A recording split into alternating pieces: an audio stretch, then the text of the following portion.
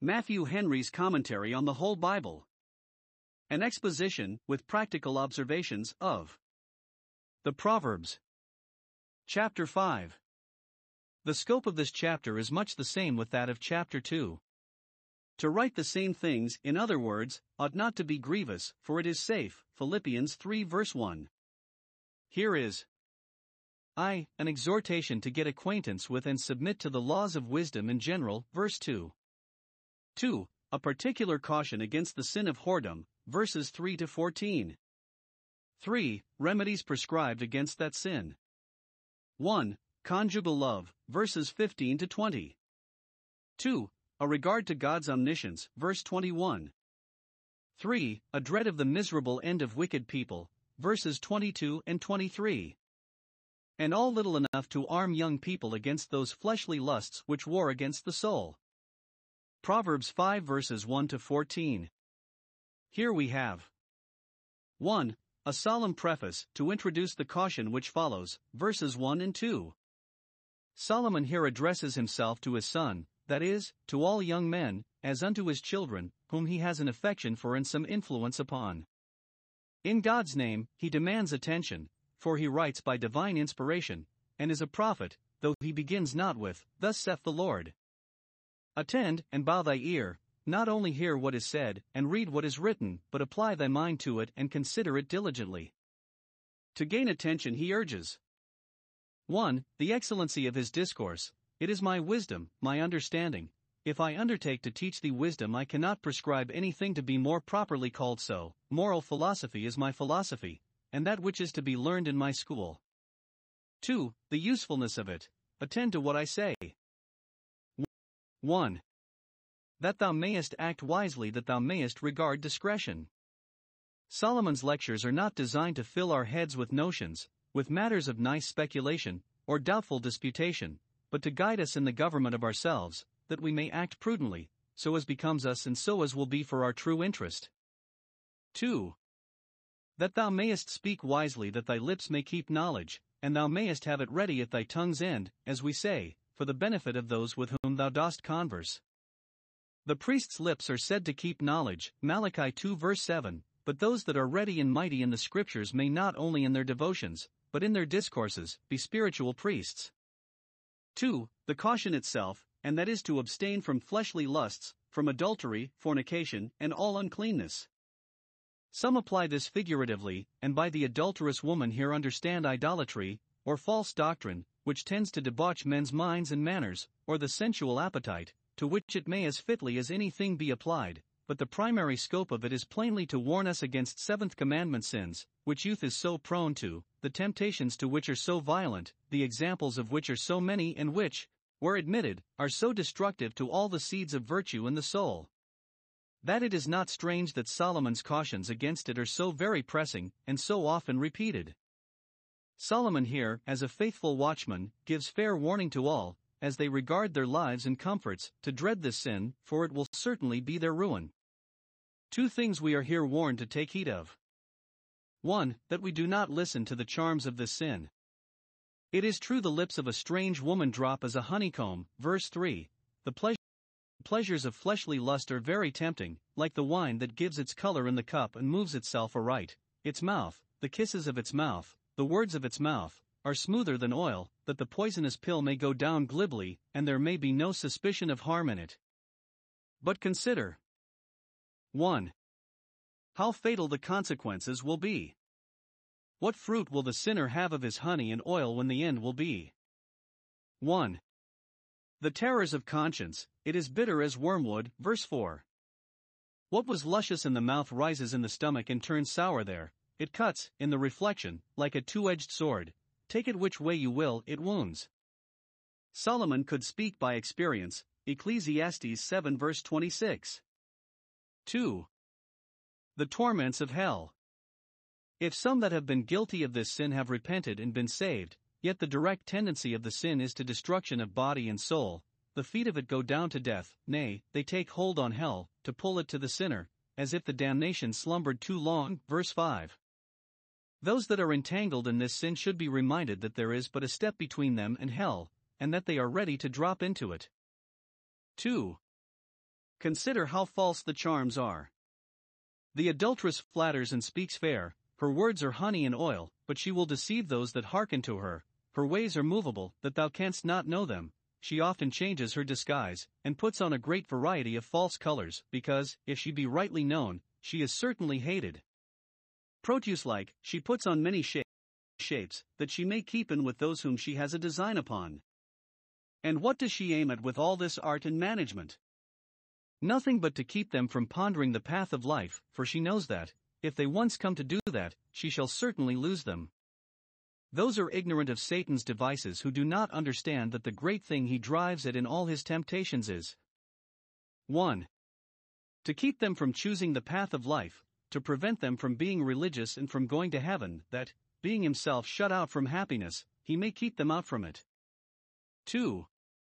In order hereunto, to keep them from pondering the path of life, from considering how reasonable it is that they should walk in that path, and how much it will be for their advantage.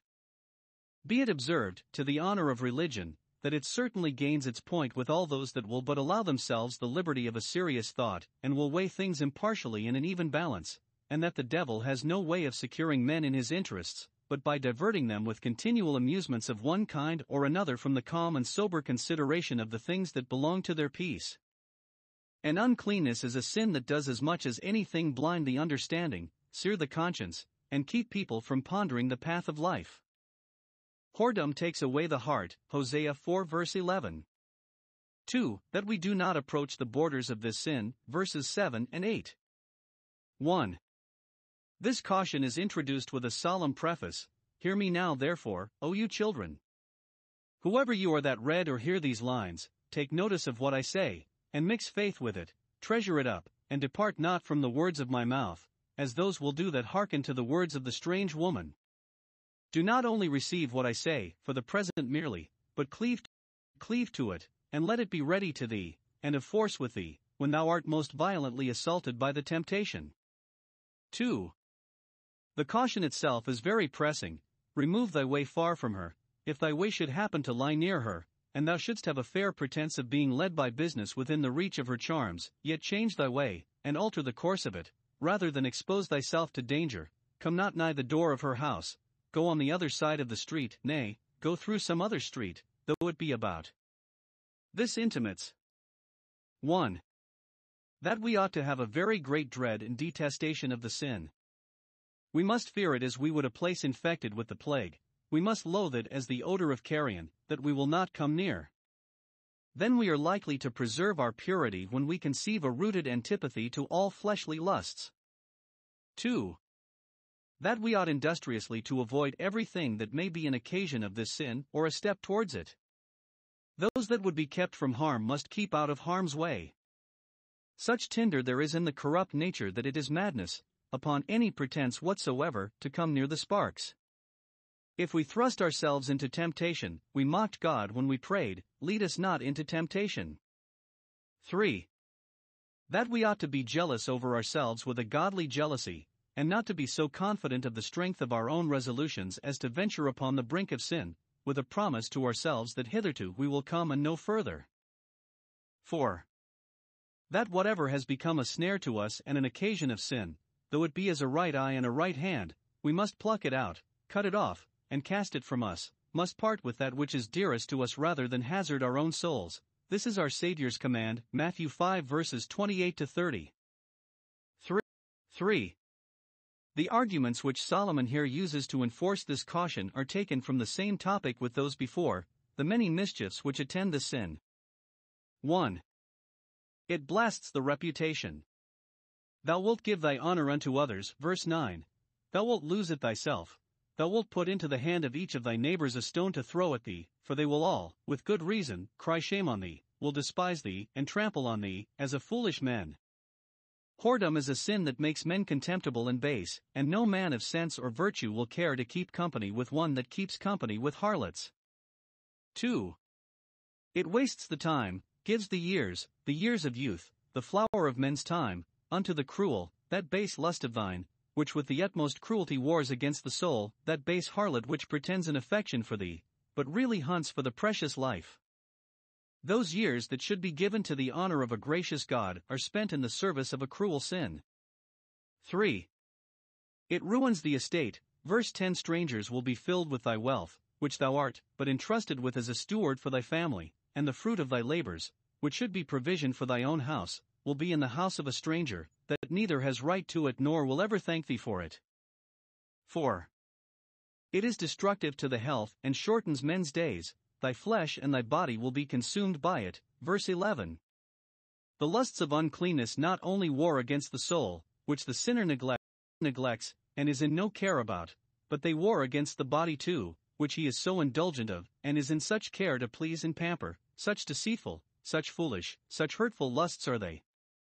Those that give themselves to work uncleanness with greediness waste their strength, throw themselves into weakness, and often have their bodies filled with loathsome distempers, by which the number of their months is cut off in the midst, and they fall unpitied sacrifices to a cruel lust.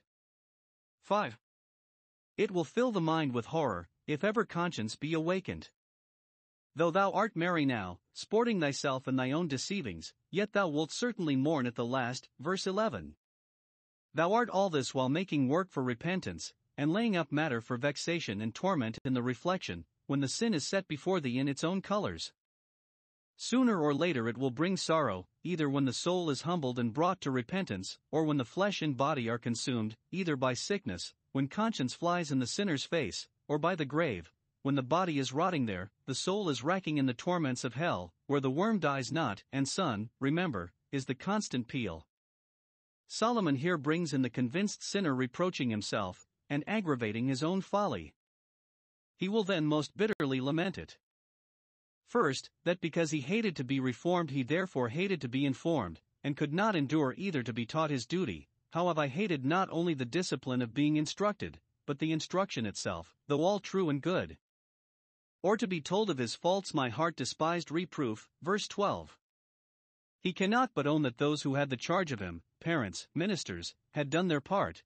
They had been his teachers, they had instructed him, had given him good counsel and fair warning. Verse 13.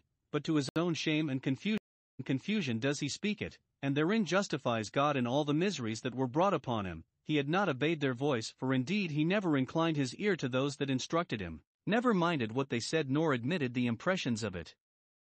Note, those who have had a good education, and do not live up to it will have a great deal to answer for another day, and those who will not now remember what they were taught, to conform themselves to it, will be made to remember it as an aggravation of their sin, and consequently of their ruin.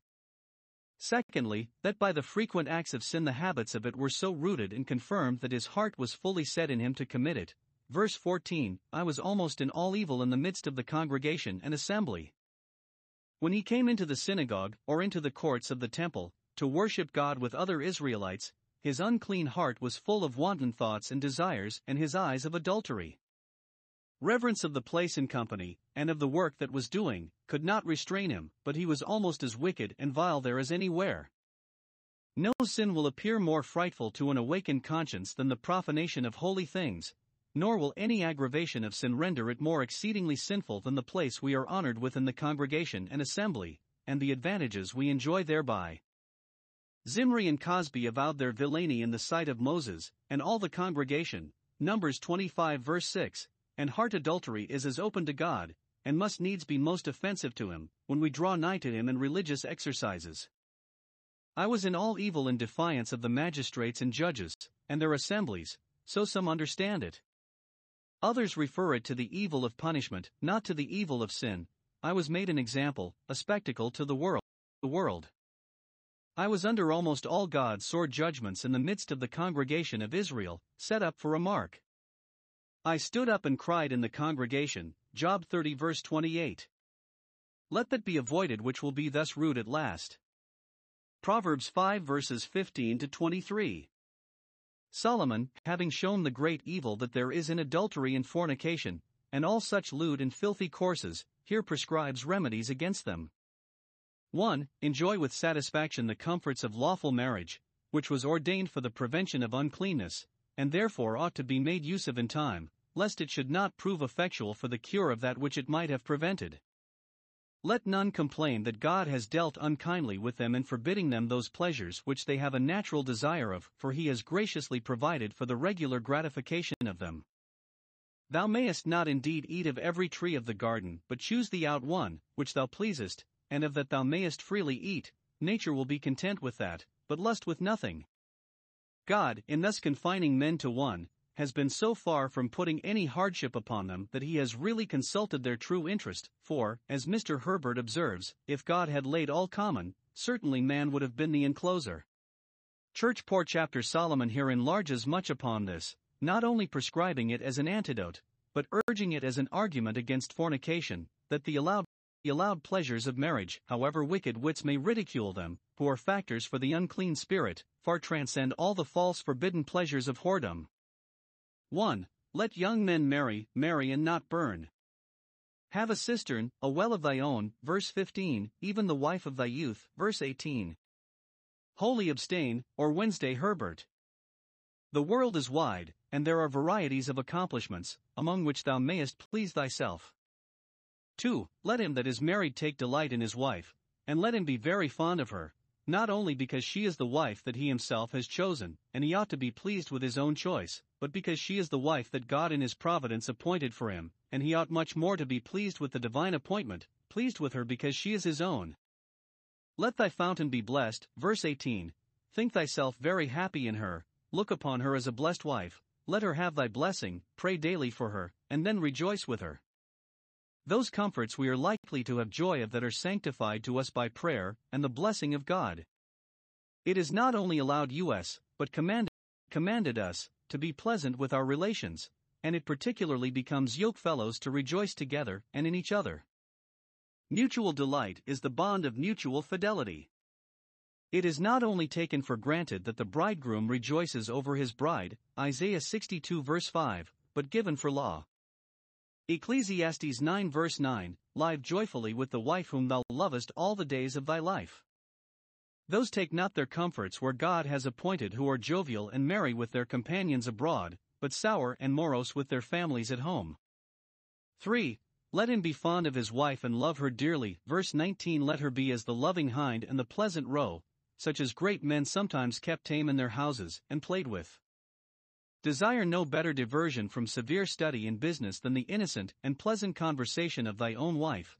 Let her lie in thy bosom, as the poor man's ewe lamb did in his, 2 Samuel 12 verse 3, and do thou repose thy head in hers, and let that satisfy thee at all times, and seek not for pleasure in any other. Err thou always in her love. If thou wilt suffer thy love to run into an excess, and wilt be dotingly fond of any body, let it be only of thy own wife, where there is least danger of exceeding. This is drinking waters, to quench the thirst of thy appetite, out of thy own cistern, and running waters, which are clear and sweet and wholesome, out of thy own well, verse 15. 1 Corinthians 7 verses 2 and 3. 4. Let him take delight in his children and look upon them with pleasure, verse 16. 17. Look upon them as streams from thy own pure fountains. The Jews are said to come forth out of the waters of Judah, Isaiah 48 verse 1, so that they are parts of thyself, as the streams are of the fountain. Keep to thy own wife, and thou shalt have 1. A numerous offspring, like rivers of water, which run in abundance, and they shall be dispersed abroad, matched into other families, whereas those that commit whoredom shall not increase, Hosea 4 verse 10. 2. A peculiar offspring, which shall be only thy own, whereas the children of whoredom, that are fathered upon thee, are, probably, not so, but, for aught thou knowest, are the offspring of strangers, and yet thou must keep them. 3. A creditable offspring, which are an honor to thee, and which thou mayest send abroad, and appear with, in the streets, whereas a spurious brood is thy disgrace, and that which thou art ashamed to own. In this matter, virtue has all the pleasure and honor in it, justly therefore it is called wisdom. 5. Let him then scorn the offer of forbidden pleasures when he is always ravished with the love of a faithful virtuous wife. Let him consider what an absurdity it will be for him to be ravished with a strange woman, verse 20, to be in love with a filthy harlot, and embrace the bosom of a stranger, which, if he had any sense of honor or virtue, he would loathe the thoughts of. Why wilt thou be so sottish, such an enemy to thyself, as to prefer puddle water, and that poison too and stolen, before pure living waters out of thy own well. Note, if the dictates of reason may be heard, the laws of virtue will be obeyed. 2. See the eye of God always upon thee, and let his fear rule in thy heart. Verse 21. Those that live in this sin promise themselves secrecy. The eye of the adulterer waits for the twilight. Job 24 verse 15. But to what purpose, when it cannot be hidden from God? 4. 1. He sees it. The ways of man, all his motions, all his actions, are before the eyes of the Lord, all the workings of the heart and all the outgoings of the life, that which is done ever so secretly and disguised ever so artfully. God sees it in a true light, and knows it with all its causes, circumstances, and consequences. He does not cast an eye upon men's ways now and then, but they are always actually in his view and under his inspection. And darest thou sin against God in his sight, and do that wickedness under his eye which thou durst not do in the presence of a man like thyself? 2. He will call the sinner to an account for it, for he not only sees, but ponders all his goings, judges concerning them, as one that will shortly judge the sinner for them. Every action is weighed, and shall be brought into judgment. Ecclesiastes 12 verse 14, which is a good reason why we should ponder the path of our feet. Chapter 4 verse 26, and so judge ourselves that we may not be judged. 3. Foresee the certain ruin of those that go on still in their trespasses. Those that live in this sin promise themselves impunity, but they deceive themselves. Their sin will find them out. Verses 22 and 23. The apostle gives the sense of these verses in a few words. Hebrews 13 verse 4, whoremongers and adulterers God will judge. 1. It is a sin which men with great difficulty shake off the power of. When the sinner is old and weak, his lusts are strong and active, in calling to remembrance the days of his youth. Ezekiel 23:19. Thus his own iniquities having seized the wicked himself by his own consent, and he having voluntarily surrendered himself a captive to them, he is held in the cords of his own sins, and such full possession they have gained of him that he cannot extricate himself, but in the greatness of his folly. And what greater folly could there be than to yield himself a servant to such cruel taskmasters? He shall go astray and wander endlessly. Uncleanness is a sin from which, when once men have plunged themselves into it, they very hardly and very rarely recover themselves. 2. It is a sin which, if it be not forsaken, men cannot possibly escape the punishment of. It will unavoidably be their ruin. As their own iniquities do arrest them in the reproaches of conscience and present rebukes, Jeremiah 7 verse 19, so their own iniquities shall arrest them and bind them over to the judgments of God. There needs no prison, no chains, they shall be holden in the cords of their own sins, as the fallen angels, being incurably wicked, are thereby reserved in chains of darkness. The sinner, who, having been often reproved, hardens his neck, shall die at length without instruction. Having had general warnings sufficient given him already, he shall have no particular warnings, but he shall die without seeing his danger beforehand, shall die because he would not receive instruction, but in the greatness of his folly would go astray, and so shall his doom be, he shall never find the way home again. Those that are so foolish as to choose the way of sin are justly left of God to themselves to go in it till they come to that destruction which it leads to, which is a good reason why we should guard with watchfulness and resolution against the allurements of the sensual appetite.